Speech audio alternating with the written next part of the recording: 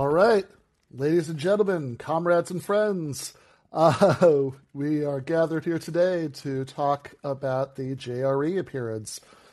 So, the reason that I thought this would be good to do as an episode is that, I've been thinking about, the appearance and people's reactions to it.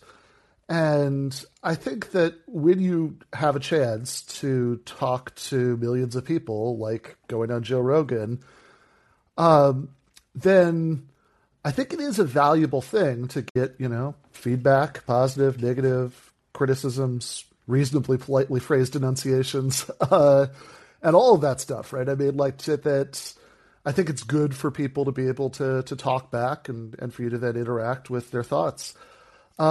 But the question is, what's the best way to do that, right? So, obviously, the worst way to do that is Twitter, for a variety of reasons. One of which is that I think over the course of the last 4 years, I've muted about 800 of the most annoying leftists on Twitter, who are most likely to be the most fiercely critical of stuff that I said on the show. But even beyond that, just because if you're doing 280 character tweets in an environment that really rewards boiling things down to a sort of pithy, own, right? That's what it really encourages, the kind of, snide humor and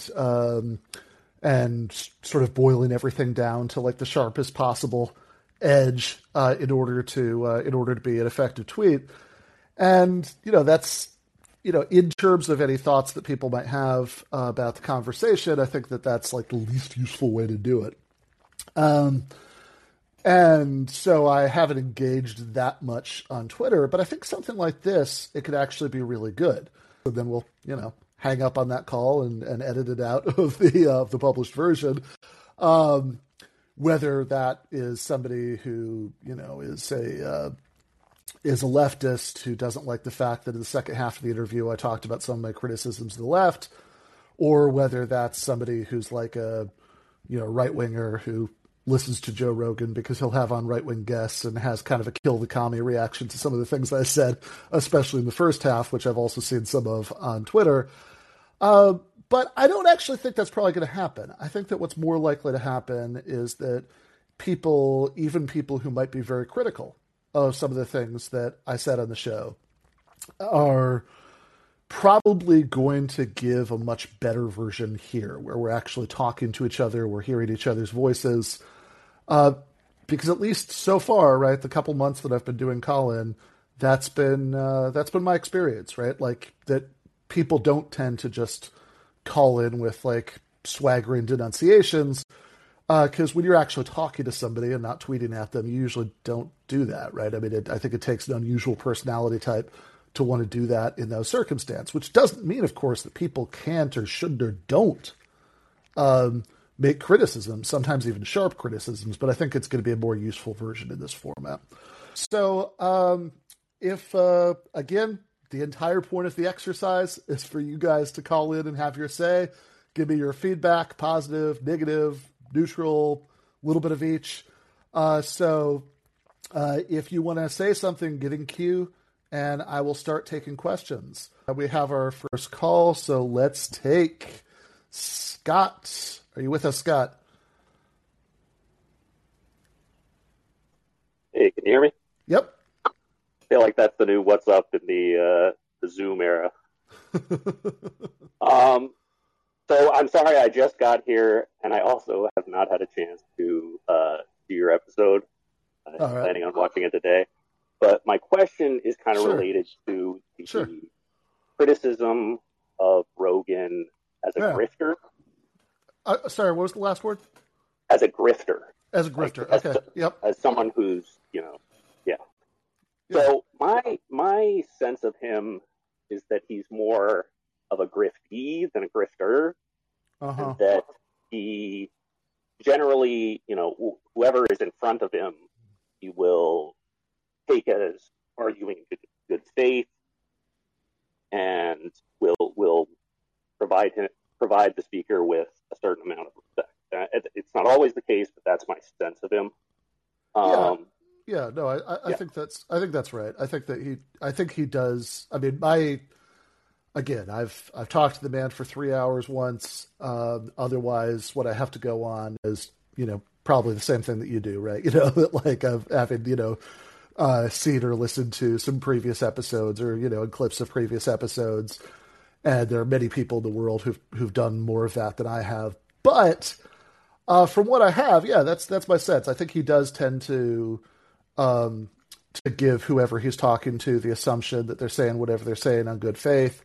I think that when he does feel like he's been burned by that, right? That like he thinks somebody was lying to him, rightly or wrongly, comes to that conclusion after an episode. I mean, like, certainly he sounds like super disappointed by it, right? In a way that would be, in a way that would only really make sense if you were sort of granting everybody that assumption of good faith. And I think, I mean, we had another call, but it got lost. But anyway, I think that what I would just say about that is that, I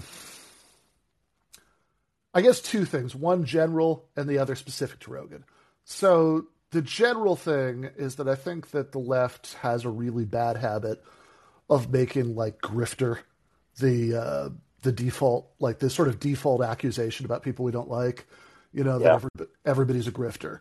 And, I'm sure I have contributed to that in the past, since it's a word people use enough. I'm sure, it's passed through my lips without very much thought before too. But like, I don't think it's particularly accurate or particularly useful for the most part. Now, that's not to say that actual grifters don't exist. They certainly do, right? That I think, like, Dave Rubin, right? I mean, that's a very, I mean, that guy strikes me as a grifter, right?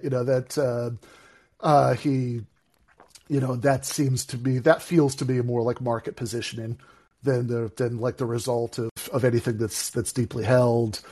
I mean, Milo Yiannopoulos, I think, is like a full on, like, going from town to town selling monorails grifter. He has, the way that he's since the mainstream right and even kind of the alt-right dropped him, the way that he's sort of drifted into these sort of weird Catholic fundamentalist circles, really feels to me like he's just decided, it's like, okay, who will still have me? He's got like the big board up with like all the different possible ways he could reposition himself, and that's the one he picked. So grifters definitely exist, but I actually don't think that most public figures who disagree with us are actually grifters. I think that most people who are out there publicly advocating, conservative positions are actually conservatives. I think that I think that the assumption that they aren't arises from this kind of weird myopic view that it's so obvious to us that we're right that we have a hard time remembering that it's not obvious to everybody else, which it's not, right? Because only a minority of people are leftists, so it pretty much can't be obvious to everybody else, or else, the country would look very different. And so I do think, like, look, I mean, just to pick an example of somebody I obviously strongly dislike, right? I don't think Ben Shapiro is pretending, right? I think he's saying exactly what he thinks. No? Yeah, I don't think he's pretending. I think that he, I think he's extremely foolish, right? But I think, but I don't think he's like pretending to be a conservative. I mean, I don't see, right.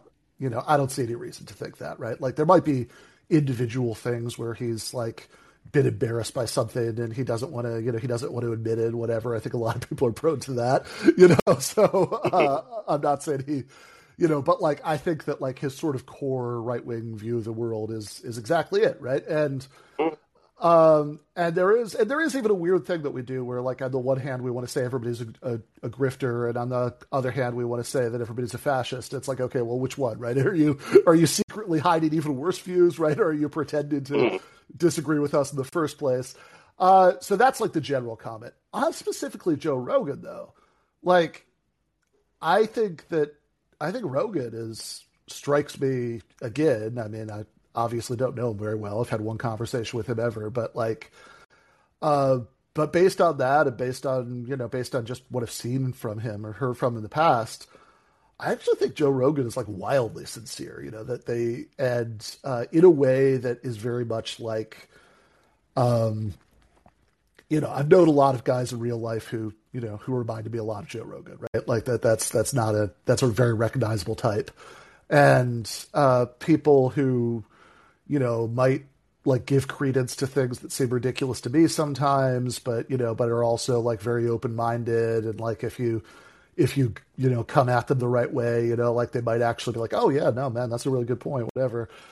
So yeah, I actually think he's kind of the last person I would accuse of that, right? Like, because it just seems like, yeah, he has like political reactions to things, and he says exactly what he thinks, and sometimes that's like exactly what we want. Sometimes it's exactly the opposite of what we want. Sometimes it's sort of in between. And I certainly think he's too. I certainly have some big disagreements about, just in terms of like, which experts you should listen to on certain things, and how you should go about trying to figure out what's true. There was like, that wasn't really the point. That wasn't what I was there to do, but that was definitely touched on, in that interview. But like, again, I think those are, those criticisms that I would make are things that definitely arise from just kind of trying to figure out what's true about the world, and sometimes not doing it the way that I would want. I don't know. Do you have any other thoughts before we move on to the next caller?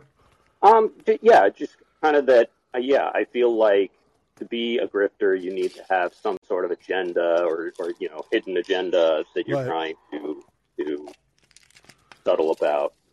And I think that being susceptible to sophistry doesn't make you a bad person for it. We're all trying to do that. Yeah, right.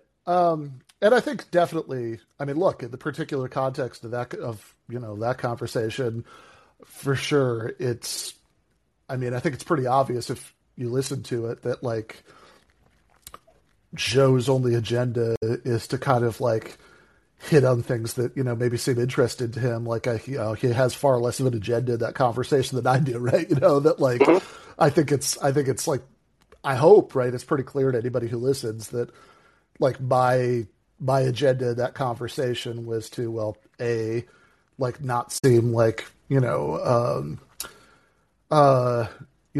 was to seem like friendly and appealing, but in the course of doing so, but B, to take every possible opportunity to kind of direct the conversation to the stuff that matters most to me, right? Which is redistributive and socialist policies. So it's not exactly a well hidden agenda, right? But that was that was definitely the agenda. Not accusing you of being a grifter.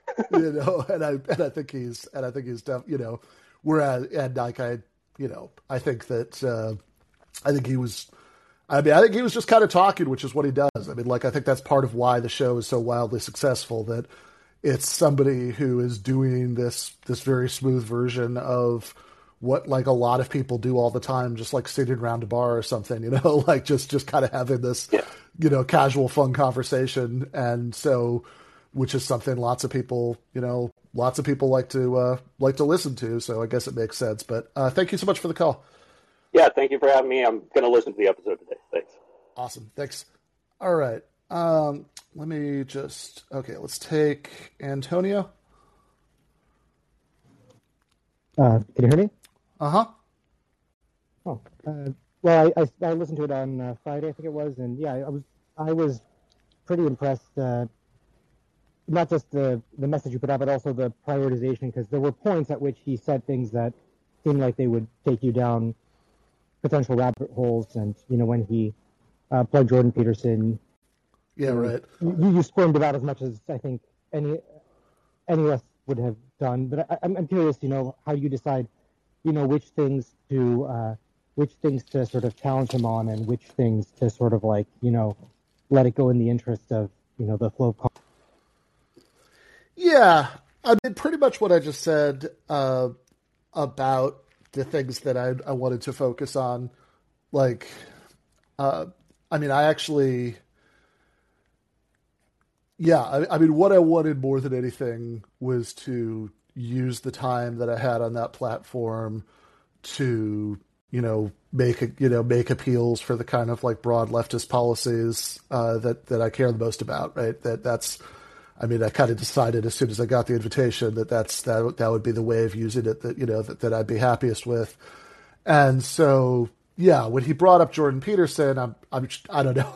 Actually, I guess I'd have to watch that part to see, but I would be very unsurprised if it was obvious on my face, right? Like how I was how I was feeling at that moment, right? Because like obviously my dislike of Jordan Peterson is well known, right? I've written a lot about Jordan Peterson. I have I've devoted a lot of time in my life to criticisms of Jordan Peterson, but it also never even really occurred to me to derail the conversation into here's exactly why Jordan Peterson is bad. Not just because like the flow of the conversation, it would have been like a weird rabbit hole to go down at that point, because by the time he'd like got into the actual point that he was introducing Jordan Peterson to make, I wanted to say something else, but also because I think that doing that, which is I suspect how a lot of lefties would have approached this, would have been really unhelpful. In other words, doing the sort of pausing the conversation every time the name of a figure that we're correctly very critical of comes up, to like argue about whether that person is like good or bad. And I think that would have been really unhelpful because, I mean, if the conversation was just about that, right? If it was like, email from the booker, Joe Rogan's interested if you want to come on and talk about Jordan Peterson, like I would have taken that invitation. And, I don't want to spend 3 hours arguing about Jordan Peterson. And, that's less time certainly than I've spent on that subject in the past. But I guess to me, I don't really see the strategic value of that.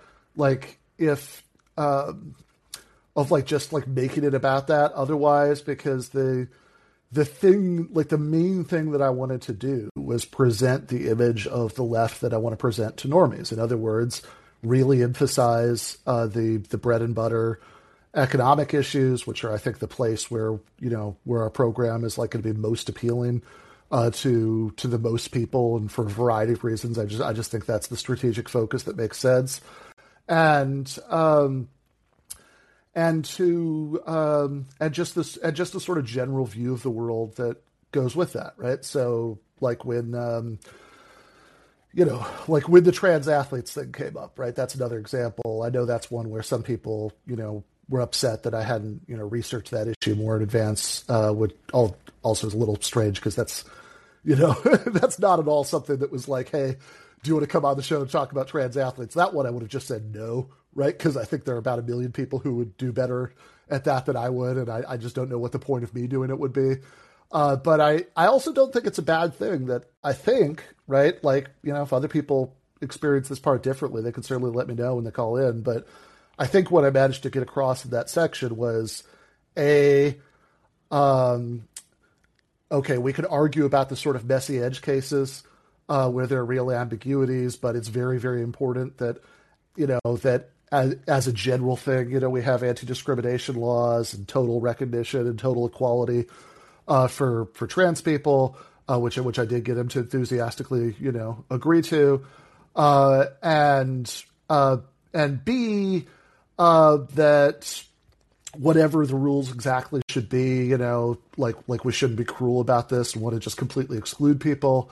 And C, I also don't pay very much attention to like the shit that people are getting, worked up about it, in a sort of day-to-day basis on this. So it's like, yeah, I don't know what the hormone requirements should be. I don't know. What do you think? And then let's move on, right? Like that actually seems like a good sort of message to get across there. And I think, to go back to your question, right, when Jordan Peterson came up, and I think probably if I'd been doing this interview a few years ago, I would not have been able to help myself. I would have been like, here's 10 minutes about why Jordan Peterson was wrong about everything. But I'm glad I didn't, because the point that was specifically being made when he brought up Jordan Peterson was about religion. And where I wanted to go with that, right, with the general subject about religion, was essentially the against the web point about religion. For people who've read that book, Michael Brooks's book, at the end, right, that this sort of pluralist, cosmopolitan view that, I don't really care that much. If we're arguing about philosophy, we can do that. I enjoy doing that. But like for political purposes, I don't really care very much what somebody's metaphysical views are, as long as they have, sort of converge with me on a basic set of values. And so I think it's probably, I think I'm happy looking back on it that I did sort of keep it there, right? Because I think that sort of general programmatic thing, like, hey, we want a way more equal society, in terms of redistributing resources and how economic power works. And the same moral principles lead us to want to, things like non-discrimination and equal rights for everybody. And I'm happy to welcome anybody into the tent who, agrees with all that and doesn't want to do things like ban abortion or put gay people back in the closet. Like, I think just building that just sort of general narrative about what the left is and why it's good is, I do think, is more important than like doing, going into all of the things I've said on many occasions about how bad Jordan Peterson is. Like, so generally my approach to that was anytime like a specific like named figure came up, like some like right-wing commentator, I didn't really go into a whole thing about what was wrong with that person, with one exception, right? Which is when Andy, because I brought him up, right, as part of a direct answer to a question about the parts of the book people had gotten mad about. And I figured, okay, if I'm going to bring him up, I actually should talk about like how I think he's really bad, but like other. Well on him. I mean, what's like, that? you brought up what happened to him, but you didn't really, go into that much detail, just specifically talking about, like, going on and on about how the many ways in which he's horrible. You just sort of mentioned generally, how he was horrible, but, stuck to the point. I think like your answer, I guess your answer about Andy No was consistent with your generally wanting to not veer too much off. Yeah, I think so. I hope that's right. That they have that, like, I did give like one example of like a dishonest article that he'd written, although even that was kind of a response to a question, right?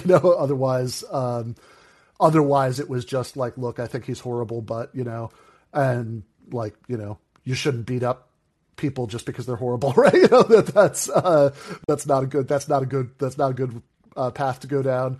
Like, I actually think Pascal, like yesterday I was on This Is Revolution talking about this, and Pascal Robert put it like really cleanly. And in retrospect, I sort of wish I'd just said this because this is such a nice, pithy way to say this, right? Which is, yeah, if somebody lays hands on me, then violent response is justified. If they don't, it's not, right? And I think that anybody can understand that, and that's the only point I was making with that thing. But also I think, like, yeah, I mean, he was going to ask like what parts of the book people got mad about, and so I was going to answer and like explain some of the context and what my argument was. But even there, I didn't really want to dwell on it that much because, I mean, I think if he'd never asked what are the parts of the book that people got most upset about, I think it's probably pretty obvious that I would have been very happy to just spend 3 hours talking about Medicare for all. Or at least I hope that was obvious, to anybody who's watching it. It was. Okay, well, that's good. All right. Thanks, brother. Let's take Gabe. Gabe, are you with us? Hey, Ben. How's it going? Good. How are you? Good. Loved the Rogan podcast. Thought you did a great job. I have just like strictly low. I just have strictly lowbrow palace entry questions for you that I'm not ashamed to ask. So sure. I'm going to take this opportunity to do that. No promises that I'll answer all of them, but fire away. All right, that's fair enough. So I guess the first question is, I was sort of stunned at his apparent familiarity with Michael Brooks, and Me too. and I think I'm like, was thinking that whole time, like, yeah, Ben must be sort of stunned by this, but it also like made me think like, well, if he's familiar with him on this sort of like level, like, does that mean he's seen like the iconic like Dave Rubin videos? Like, does it mean he's seen like, because I actually do suspect. Yeah. If I had to guess, I'm actually almost sure that that's one of the ones he's seen. And I mean, like, my reason for thinking that is that, like, the one time that before, Wednesday that I'm ever aware of him mentioning Michael was definitely back when he didn't really know who he was. I mean, he famously got his last name wrong. He said Michael Roberts. Yeah. So I vaguely remember that. Yep. Yeah, and he like apologized on Twitter. It's like, so it's like, sorry at Michael Brooks. But so I'm fairly sure that's the first time that Michael was ever on his radar again. He like literally didn't know who he was at that time, and I don't remember if he followed him on Twitter after that or not. I mean, I feel like he might have, but maybe not. I just don't remember. But and I think that was in the context of talking about the Majority Report doing videos making fun of Dave Rubin, and I think there's some context that suggests that like his first reaction to that was to like be like, oh, they're bullying him, right? Like they're being yeah. They're being too mean to him, which is like a very Joe Rogan reaction, right? I mean, like that's very in character for all concerned, right? But then I also think there's some evidence that he might have thought about it more later and decided that there's something to it because, right. Because like not that long after that, Dave Rubin was talking, I don't know, I guess it was like months probably, but like at some point after that and not like super duper long after it, Dave Rubin was complaining about how, he had made many attempts to get back on Joe Rogan and he was just being stonewalled and Rogan made this, this comment on air where he didn't name Rubin, but really felt like he was talking about him, where he basically he didn't use the word, but he basically called him a grifter.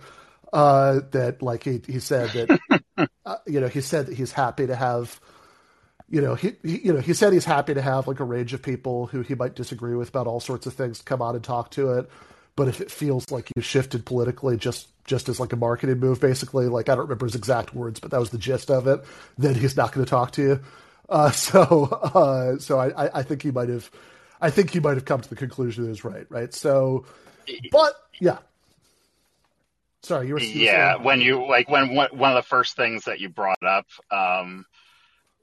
with him was like the post office as an example, yes. And in my head I was like, I wonder if he's like tying the knot here to make this connection, because that is the famous like Dave Rubin like moment where that reveals like where Joe Rogan's able to like unravel the whole like libertarian argument. I thought that was kind of funny that was like one of the first things you brought up. No, totally. Yeah. And I don't know if that was even consciously on my mind when I brought it up. I think it was probably what was more on my mind was the debate with Charlie Kirk last fall, where like Kirk was like deriding the post office so much. And I was like, conservatives always say this shit, whatever. But I mean, like, then again, probably part of why I got like so pissed at Kirk for saying that, is because of that exact segment, although mostly it's probably listened to Paul Prescott talk about the post office over the years. But yeah, I mean, I think that, so just to go back to your original question about that, despite all of the stuff that I just mentioned, which is like all stuff that like since Wednesday I've like thought back to it. I was like, okay, I guess there was those like very limited previous things, right? So I guess it makes sense. But like in the moment, I was stunned by it, right? I did not see that coming whatsoever. Absolutely. And And I think what was really striking about it was that, like, it's one thing if somebody, like, mentions their dead friend, you might, like, just to be nice, you might say something about them and, like, not, and you might, and you might make it sound like you're more familiar than you were just to be nice, right? Just to be complimentary about the person, But I did not get the sense that he was doing that. I actually felt like what he said was enough to establish that, he was at least somewhat familiar with his work. I mean, like, he brought up the impressions. Yeah. That's the giveaway was, when he said, because I was wondering the same thing. And then when he said that he was funny and then elaborated on that point by saying, that his impressions were funny, I was like, oh, he's definitely watched some videos. Yeah. Yeah. No question. Right. Yeah. and he even did the thing where he was like, he was so, like he was talking about how Michael was so smart and, and did such a good job of defending his political views. And he was, and there was a kind of funny moment where he was like, and he was even, generally pretty, fair or kind or whatever word he used, when talking about people he disagreed with. But there was like a little just microscopic hesitation when he said that. It was like, okay, so, that too tells me that you've watched some of the videos. Let's put it that way. Yeah, absolutely. And it gave you a great, like, way to, like, try to inch him towards the argument that you make in the book, which is that, like, he taught you how important it is to, make the presentation of the issues, like, likable. And, so that was, that was cool. But I thought that was a really great moment, like, in the podcast. It blew me away, but I just thought, and it also, I think, showed that Joe Rogan has much more exposure to leftist content than I ever would have given him credit for. So, yeah, no, that is for sure. And also, actually, if I had said, because, like, I'd used Cornel West as an example, and it was, if it hadn't sort of gone off in the Michael direction, it seemed like he was all set to, like, do 5 minutes on Cornel West. Which absolutely, yeah. Which would make sense, right? Yeah, he's had him on the show. I thought that was smart too that you brought up Cornel West, because it's like, okay, well, that's obviously, we know it's going to be a slam dunk because Joe Rogan's had him on the show, had a great conversation with him, likes him. So and I remember he tweeted out at the time that it was like one of the best episodes he'd ever done. So yeah. He was really confused by the postal banking thing. I was like, oh my God.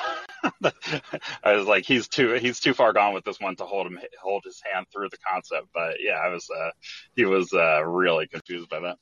But yeah, no, right. Which is funny, right? Cause like that is like a not like super, like, that's something that's like on one level, that's like just like a very basic kind of social democratic thing. But on another level, that is also something that, like, probably, to be honest, most Americans would have about the reaction that he had, right? Like, which is like, wait, what? They said bank at the post office? Why would you do that, right? Yeah, that's true. He's like all worried about the money transfers getting lost in the mail. That was hysterical. But and then my other question is, so, like, I guess, and you don't have to answer this if you don't want to, but, like, he just called you out of the blue? Like, how do you think this came about? I am not 100% sure how it came about. So what? Okay, so this is a Palace Intrigue question I could answer in detail because there's really, like, not that much to say. But I can tell you.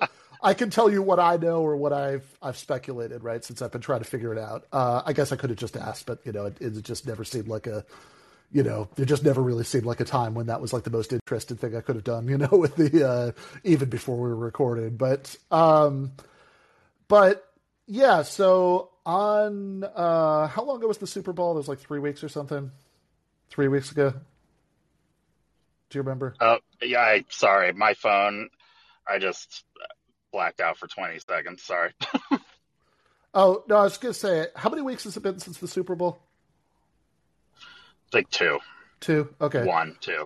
Okay. Okay, so I guess about 2 weeks ago, because it was on Super Bowl Sunday. It was actually shortly after the game had started. Like we were watching the game, or like Jed was watching the game, and I was like half watching it and multitasking. I got an email from this guy who works for him, who's like doing booking, uh, asking. It was like originally through my like academia.edu page, and then we just like emailed back and forth. But like I got this email from this guy asking if I'd be interested in coming on, and Holy shit! and I was the first thing I did was I Googled like the guy, like the JRE employee, because my very first thought was that it was a prank, and Scam, yeah. Which is funny, right? Because I've seen people say on Twitter, it's like, oh, clearly, like Ben has been scheming for years to get on the program. It's like, no, if you'd asked me 3 weeks ago, like I would have told you, I would have like mocked the idea that this would ever happen, right? It's like that's just like that would have just seemed like obviously not in the cards, but not, yeah, for all sorts of reasons. And by the way, I do think that the fact that I was invited on settles the question of whether Michael would have eventually been invited on if he'd lived, because absolutely, yeah. I think he would have like 100% for sure been invited on before I was, but I got the email from the booker. I Googled the guy to make sure this was real, and I remember like when I took the laptop over to the couch to show Jen, the email, and she told me, that I looked so stunned that she was wondering if somebody had died. Like it was just like it was just like, what the fuck, what? So oh yeah. I mean, I would have shit my pants. I don't even know how. Like my nerves, the level of nerves going into a situation like that. I mean, I'm assuming the whiskey helped a little bit, but I would have been hyperventilating.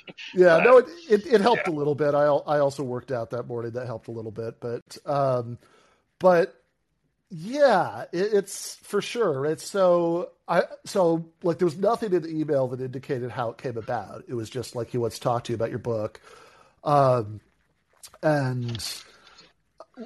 which again is also pretty funny because, like I was saying to the previous caller, like I think it's pretty obvious that if like he just wanted to like spend 3 hours letting me talk about Medicare for All and unions, I would have just done that and never even talked about the book. But, yeah. Well, you do remember Jordan Peterson tweeted your book out, so maybe that was. That's true. Yes. So I think possible, just to wrap this up before we take the next caller, I think the possibilities that have occurred to me, right, for how it could have come about are, one, he could have seen. I know Crystal Ball mentioned my book on Breaking Points a little while ago in a segment about him, actually. So he very well might have watched that. I know that he watches that show at least sometimes, although he maybe not as regularly as I was assuming, actually, because one thing that actually did shock me about that interview is that he didn't know about the John Deere strike. But yeah. And they had definitely covered that on that show. But in any case, I had. So I think that's possible. And I also did I very recently, like a week before or something, I've been on Kyle and Crystal and Friends. And again, I think he probably watches that sometimes. So that could be it too. I think it's also possible that so Dave Smith was a pretty recent guest. And yeah, the libertarian. Yeah. Yeah. And like, Dave Smith is, well, I mean, actually he came up in the conversation, right? So he's somebody who yeah. I've done debates with, but I also, consider something of a friend at this point. And like, I have, obviously completely disagree with him about, the sort of a lot of core issues, but I don't think it's out of the question that like Dave Smith could have said something to him about me. And then the last possible route, which I had forgotten about until yesterday, is that when the book first came out and Doug Lane was like emailing various people to try to get me on different shows to talk about it, I guess he actually did email them. And at the time we were talking about this, I vaguely remembered that. And I was like, he was like, oh, I could try getting in touch with blah, blah, blah, this show and that show. He's like, the Joe Rogan Experience. And I was kind of like, yeah, okay, Doug, have fun with that, right? Like that's, that seemed like a weird waste of time to me, but I suppose it is possible that like a year later, somebody remembered that email. So I have no idea, but those are the possibilities I can think of. All right, Gabe, thanks for the call. Yeah. Let's get, thanks. Let's get Cynthia and try to go through, kind of a few minutes each so we can get these last couple calls in here. Hey, Hi. Cynthia. Hi, can you hear me? Yep. What's on your mind? I was gonna say it may have been Crystal and Kyle's show because that's how I found you. So I guess it could be a number of different things, but I just want to say now that I've found you, thanks so much for your debate breakdowns, because I was watching the one that I forgot who you did it with, but you guys were going over the debate between Vosh and Charlie Kirk, and that was just I was like, oh, this is our sports, breaking down strategy and moves and what they could have done better here. But honestly, that's so helpful for me. And I just got your book too, Logic for the Left, because and this is leading into my question, which is basically about debating with conservatives and kind of how to strategize, because, and one thing that I'm happy that I know you agree with is that this way that people kind of dismiss a Charlie Kirk or a Candace Owens, I don't want to deal with them. They're just ridiculous. And it's I've watched certain debates with these people and I'm I can see how people get on board with some of the things that they're saying, or if unchecked, if there's not a reasonable rebuttal, that people are oh, really? Is that how, you know what I mean? And get sucked into these kinds of talking points. And I really think that's something that the left needs to be really arming the troops in terms of strategy and how to, make arguments here, because, I think the right's actually pretty good at their talking points. But leading into that about culture war, because I really appreciated how the conversation, I honestly really wish I know that wasn't exactly your intention, and you kind of had to straddle different lines about trying to make him talk about Medicare for all for 3 hours. And I wish sometimes it was going down that route and then he would reroute to talking about Jeff Bezos. And I was like, no, Joe, go back to, it was funny, but I was but anyway, I really appreciated that you had the little wave into the conversation about trans rights and about trans people in sports, which I've kind of, it feels like such a delicate subject because there are these little issues that are kind of they're kind of complicated, right? And complex. And I feel I don't necessarily know the answer, but I feel the left kind of has this tendency to want to avoid them completely and go down this complete class reductionist route, because we're straddling this line between what if someone in a debate is are you pro trans people, in sports or whatever? And if you say no, then suddenly you're anti-trans. But if you say yes, then you know what I mean? You're not kind of assessing the nuances of the issue. So, how do we especially in debate, with conservatives, because I also listened to the breakdown that you had with Anna Kasparian about her debate with Ben Shapiro, and how it's we don't want to get sucked in to the culture war of it all and not, focus on the things that we think matter per our agenda. But we also don't necessarily want to completely just, oh, that doesn't matter, that's ridiculous culture war stuff. Because I think these things do matter. And I think that perhaps there's a way that we can just point out the undercurrent of cruelty that I think is what we're really reacting to with regard to the right. You know what I mean? Are these things you've been thinking about as much as I've been thinking about them? Yeah, I have been thinking about, I think everything that you've been saying a fair amount, right? So, and I would be happiest as far as the trans stuff goes to just never have to think about the hardest edge cases, right? Right. I would rather just have that part of the conversation be entirely about the sort of core easy stuff about, employment and housing and, various kinds of things that not, that non-discrimination law in Canada that Jordan Peterson freaked out about, like most of the stuff that was about was all that, right? Right. And so I'd be happiest to like just talk about that. But yeah, okay. So first of all, I completely agree with you that the thing to emphasize is the cruelty, right? Because that's really what you can. I feel like that's, and I feel like the conservatives like to do this, like, well, these are just the facts, and it's like, no, everyone. I know this is like an intuitive based argument, but it's like you can feel it, right? You can feel the like trans, this is child abuse, what's going on in Texas. Right? Like you can feel where it's coming from, and it's hard to like point that out. Because I guess would that be an intuitive based argument? Be like, I know what you're trying to do, but I can't necessarily prove it. Yeah, I mean, I think that you can certainly point out how cruel it is. Like in the Texas case, I'm actually writing an article for Jacobin about the Texas. I guess it's not a law, but like the governor's thing in Texas.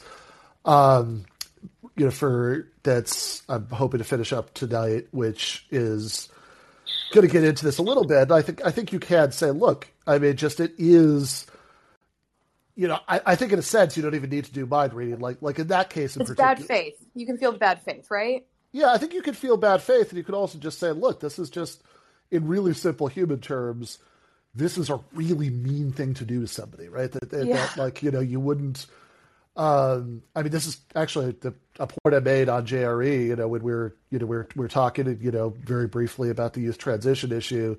And I kind of said that, okay, we could argue about exactly how much medical gatekeeping should be required. And I'm not going to deny that there are things that make this a messy thing to like navigate the like specifics, but that's like a horrifically traumatizing thing to put somebody through. Right. That they would have like, you're not letting somebody get puberty blockers, so that they're going through what from their perspective is the wrong puberty, right? Like right. That's, which I think anybody should be able to understand. I don't think you have to be trans to get that, right? Because I mean, I think you could just like on a very like really basic human, kind of on PC level, right? I mean, like, I think just to sort of like, look, I mean, just, I can, if you somehow, there's some like science fiction horror movie thing that happened to you where you just physically transformed into the other gender, how would you feel about that? Right.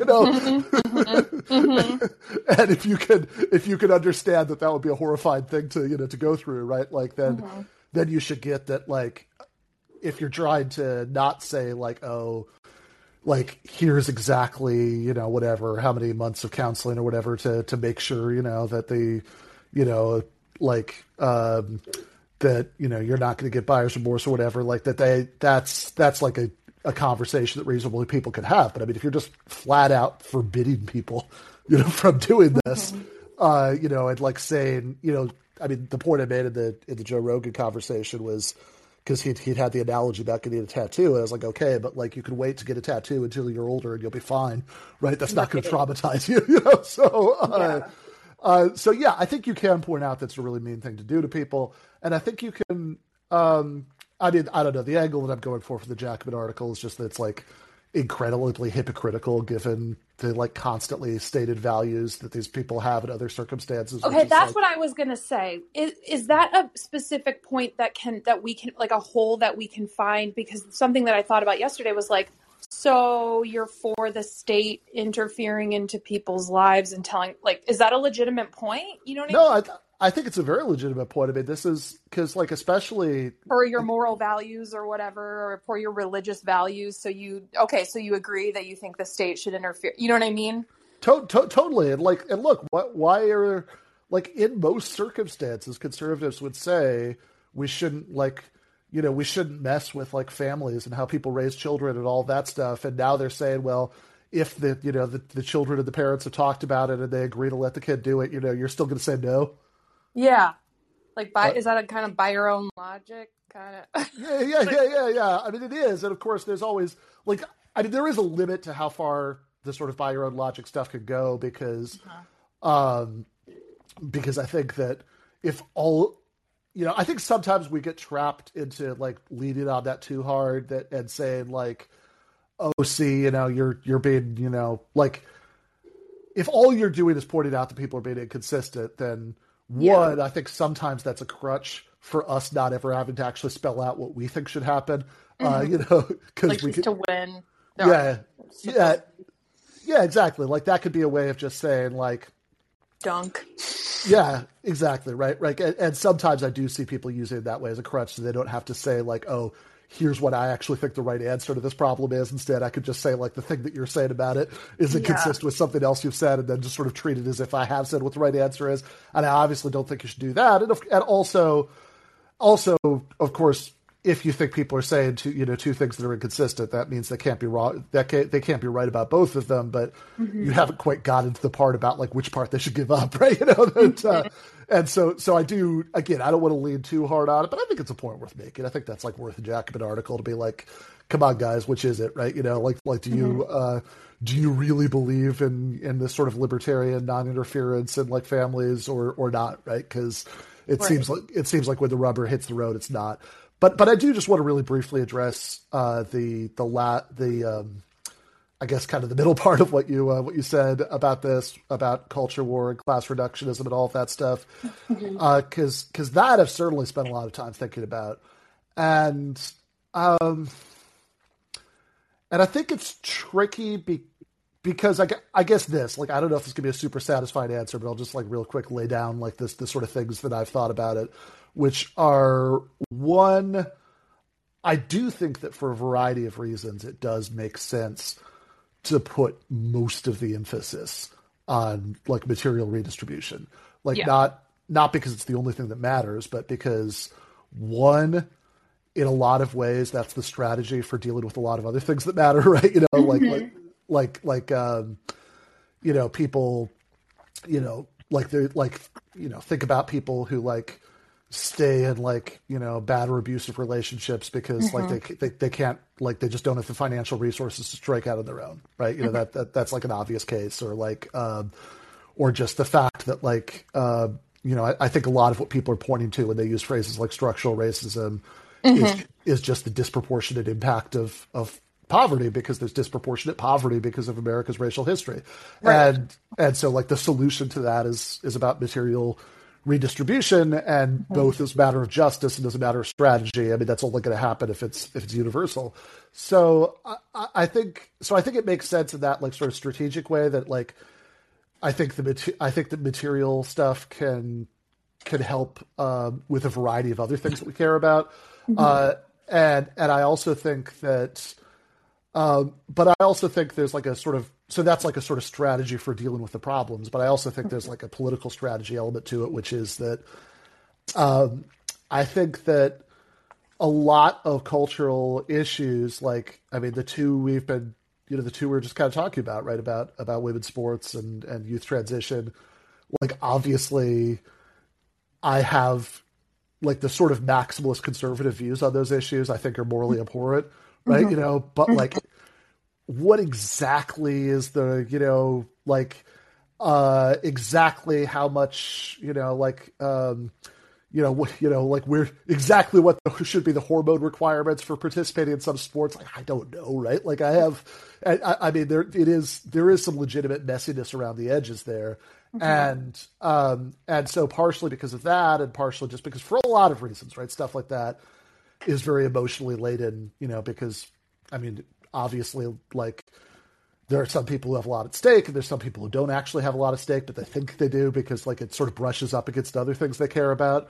And I guess, so I think that the more time you spend arguing about stuff like that, the more you're going to be like sort of dealing with something that's going to be a lot closer to 50-50 polarization. Whereas like the more time you can spend on here's how a left program would actually materially help the vast majority of the population, then the more sort of a broader base you're appealing to. And I actually think there's some historical evidence that doing that is going to be the best way to sort of move people in terms of sort of regressive attitudes they might have towards any number of other things, because I think that some of those conservative cultural appeals are most effective when people are, like I think that like you sort of spend your time worried about, how they're trying to teach our kids CRT or whatever, right? When like you haven't been getting I mean, I know this is an oversimplification. I know that in a lot of cases we actually are talking about like upper middle class parents there, but like, crudely, right? Like I think there are a lot of like right wing culture war things that are a lot easier to appeal to people when we haven't given them something better to get excited about. Mm-hmm. And so I think there is a, like, I also think, I don't know, I should, this would be like 10 minutes, so I probably shouldn't go too much, get too much into this. But I also think there is like a big issue here that we don't spend enough time thinking about how, like, think about how, like, the 2020 election, like, Bernie Sanders was winning everything. He was doing, like, shockingly well. It looked like he was going to cruise to, the debate that, like, mainstream commentators were having was, well, he'll obviously show up at the convention with at least a plurality, but if he doesn't have an outright majority, it's okay to block him. Like that was the debate people were having. And then it crashed and burned where? In South Carolina. Or you think about like the biggest labor defeat of like the last like year and a half, which was the Amazon warehouse in Bessemer, Alabama. Mm-hmm. Or just think about the fact that like all of the, even now that it's bigger than it was, right? All of the, so-called squad, right? All of the Democratic Socialists who've been elected to Congress are from like deep blue districts. Mm-hmm. I do think that we have a problem trying to figure out how to like spread our message in culturally conservative parts of the country. Mm-hmm. And now if somebody says the solution to that problem is you should just like throw people under the bus, you should like stop, you should like not advocate for, trans rights or anything like that, then I think that's morally abhorrent. I wouldn't do that. Right. But, but I think strategy, right? Like thinking very carefully about how to approach and rhetoric to use. Exactly. Right. Which is why, like, kind of to take it back to how Rogan, to frame it. Like I'm a writer, so I'm always like storytelling. Mm-hmm. Like how do you, and totally. I mean, I know this sounds kind of like people are kind of soul sucky about this, but truly I feel like I have some marketing experience. And it's like, really, it's like, how do you frame the narrative strategically? Right? Like it's all about the framing. And I think I just want to say, I think the problem is like the framing right now has been kind of the broad left. And now the lefties don't know what to do with it and they have to do something. But the general framing I feel like is like, you're bad, you're a bigot, you're, this, we're the good moral people, we care about trans rights. And it's like, how do we carry those values of like, we want, like, our general value is compassion and caring about people and not being cruel. But like, how can we frame it rhetorically speaking to appeal? Difficulties. Yeah, exactly. Right. So I think that, like last fall I did a debate with Charlie Kirk, and that was obviously like an actual debate, right? Not like what was going on Joe Rogan, but even there, I was trying to think about like, okay, I could do the thing that leftists do way too much in debates, which is just try to do owns that'll like make people who already like you slow clap. Yeah. But I don't want to do that, right? I don't think that's a good use of that opportunity, right? What I want to do is try to find ways that like might at least plant some seeds in the heads of people who are, probably not hardcore Charlie Kirk fans. You're probably not going to get those people, but like, but people who might have like one toe in Charlie Kirk world, right? Who might be like, who might take him seriously, but be persuadable.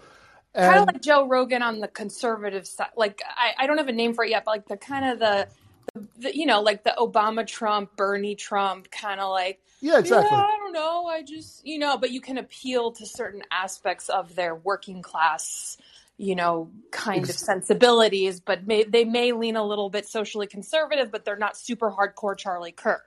Yeah, exactly. Right. Like, how do you appeal to people like that? And so I was, even with that, I was trying to do that. And what I was trying to do with this, I think really was just to kind of, I don't know, maybe this sounds pretentious, but I mean, just kind of model how I think it's most useful to approach people like that, like in real life, right?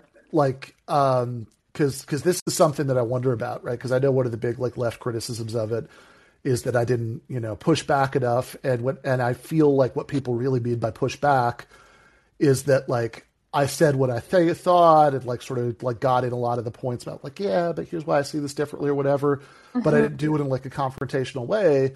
But I don't see what the value of doing it in a confrontational way in that context would be, right? Like I don't understand what the strategic benefit of that would be. It seems to me like what I always wonder about when people talk like this is like, okay, but don't you people have like cousins who are like, you know, who you have at least as much of a divergence of worldview with as you do with Joe Rogan, right? Like, how do you talk to them, right? Like, do you just like yell at them about how they're bad people, and then some people do. Yeah, I mean, some people really do, right? Like, I mean, I actually think there's like way too much of that in a sort of like real life way that like, oh yeah, I just never talked to my cousin, you know, like because we got too mad at each other. But what I'd hope people would do, right, with their cousin is that you just like, you know, talk to them like person and be like, okay, yeah, no, that's interesting. I mean, I guess I see things differently. You know, what I think is blah, blah, blah. Like, and it just seems like in that context, that's what's most likely to be effective. At least that's the calculation. But anyway, I really like talking to you. You said you were a writer. Is there any place that people can see your stuff? No, I am a writer for a celebrity news entertainment website. I just moved to. Oh, that's cool. Well, it's cool, but like that's fun. I don't know. It's okay. fun, but I've become way more interested in politics in the past like 2 years, and I really want to pivot to that world. But I have, you know, like student loans from grad school. I went to school for like creative writing. So I would really love to like, you know, go to journalism school, but I'm also like, I don't want to take out any more loans. So I'm just kind of trying to find a way to like, how do I literally jump from writing an article that I've written about like Kim Kardashian to like talking about working class politics. So it's good to connect, and perhaps, you know, if there's some way that I can show an argument, you know, for a freelance pitch or something and try to get that going. But yeah, this is definitely what I'm interested in. So thank you so much for. All right. Thanks. Thank you, Cynthia. Look forward to in the future when she's paid off her loans and she's switched from writing about Kim Kardashian to writing about Medicare for all. Then we should all check out her work in Jacobin. All right, Jeremy, it's going to have to be quick, but I did not want to not take your call. Thanks, Ben, and I hope that you have a chance to reflect on this appearance on Joe Rogan as a kind of a high point. I think in the influencer world, it's often off to the next thing, and we fail to appreciate, you know, a big deal when it comes along. And this kind of goes to the question I'm interested in asking you, and it might be a little personal and a little off the sort of topic of strategy. Because one of the things that I noticed that really is a feature of lots of the people that Joe Rogan has on in terms of influencers is that they're really convinced that they have something important to offer. So they're really certain of their little piece of the world, and they want to share with the world, you know, this little wisdom, this little nugget, this little idea. And I see that in your sort of leftist politics, this is your niche, if we want to frame it in marketing terms. But here's another piece of your identity that I wonder if it might be at odds with this, because you have sophisticated philosophical training. And I can only speak for my sort of background as a philosopher. One of the things that philosophical training has done for me is really make me a lot less certain about my positions than I would like to be. And so I'm wondering how you sort of deal with that sort of maybe on a personal psychological level, because in order to be an influencer, you have to come present yourself to the world as certain and as having something important to contribute. And yet I do think that and I've read your work, both your more philosophical work as well as your popular work. But I do get the sense that you're thoughtful and kind of critical even of your own views. And so I wonder if maybe you could talk for a minute about how you kind of navigate that. And, you know, this is what keeps a lot of academics out of the sort of Twitter sphere or influence sphere, because they just aren't that sure about the things that they're committed to. So maybe you could talk a little bit about that. Yeah, that's a great question. I think that part of the short answer to that is that it is certainly true that something that philosophical training can do for you is to make you much more aware of all the things that you might be wrong about, and all the ways that you could be wrong about something, right? There's no doubt about that. That said, I mean, I think some, at least in my case, right? I mean, I think some fairly strong commitments, in certain areas survive that, right? Like, in other words, if the question is like, what's the, I mean, just crudely, like, I mean, if the question is like, what's the right theory of how proper names refer to objects, then I could certainly not do like a strident debate about that. Right? No one could. Because like all I could do is like, yeah, I don't know, it's interesting, because like Kripke says this, but on the other hand, there's this example, and like I don't know what to think about that, and I actually often do, like, even in academic context. I mean, never mind this sort of public political stuff. Like even when I was thinking about writing, like, I mean, like back when I was like thinking about my dissertation, what to do for my dissertation and things like that, like. I often felt like philosophy was divided between, like, a sort of whatever percentage of stuff that what I thought about was just sort of boring and standard, and whatever percentage of stuff that I just had no idea, Sure. what I thought about. And there is a lot of, and there's a lot of that, right? I mean, like, and this has even come up a few times, right? Like, it's sort of where we've done more like exploratory philosophy things on YouTube, where I remember I was doing something with Jen and Ryan Lake once, where we were talking about the Newcomb's puzzle, the one box or two box, and like they were both prepared to just, I mean, like, in a sort of fun way, right? But they were both prepared to like stridently argue for what they thought was the right answer. It's like, I don't know. I've spent I've spent so much time in classrooms trying to get students to see the case for whichever one they don't think, that right. Like at this point, I actually don't know. But like, fortunately, like, should we have Medicare for all, or should we, should we be, risking World War III by setting up a no-fly zone in the Ukraine, or should workers, have more power over their lives during the time that, that they're at work, or like, stuff like that, I feel very sure about, right? In other words, sure. I think there are certain kinds of like core moral commitments that I think it is possible to like very aggressively argue for, at the same time that, like, even on subjects related to them, you can have more reflective moments where, you're like, okay, what's the,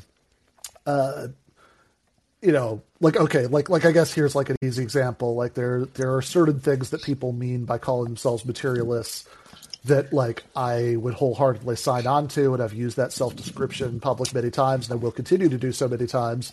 But like when I'm doing this class, which I actually have to get off to get to at the, but I've been doing this Zoom class on G.A. Cohen's book on Marxist theory of history, and when I'm doing that class, like, it's all like, yeah, I don't know, there's this big problem here, and there are like 6 things that people could think, but all of them have problems, and I don't know, man, it's hard, right? And yeah. I just think context matters, right? Like and that you could do.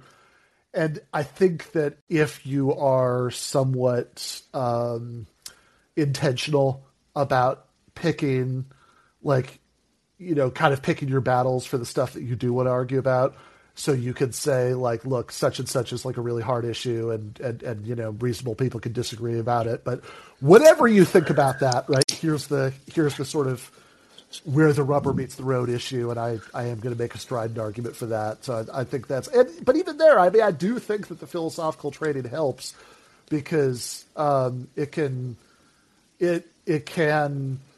help you understand a little bit more, like, how people can come to different conclusions, and how you can, I mean, obviously, if you're like doing a public debate with a libertarian, you're not going to like address every single, like, sure. Like there are going to be like interesting libertarian arguments that are going to be left on the table at the end of it, right? But like I think that it probably better enables you to at least go in depth on like a lot of what makes like just sort of a normal libertarian tick, and like what those arguments look like, and then what how those could be addressed. So anyway, that's my best stab at it. But it's a really good question. I think it's something. I think obviously I don't know how interesting it is to everybody else, but it's super duper interesting to me. So so thank you for giving me a chance to do a minute on that. And with that, it is. This whole conversation has been so interesting today that I went for like 15 minutes longer than I was intended to. So I am going to cut it there. If anybody left any denunciations on the table, you could always do it. The next episode, which is probably going to be on Tuesday. Otherwise, I'll see people then. Left is best.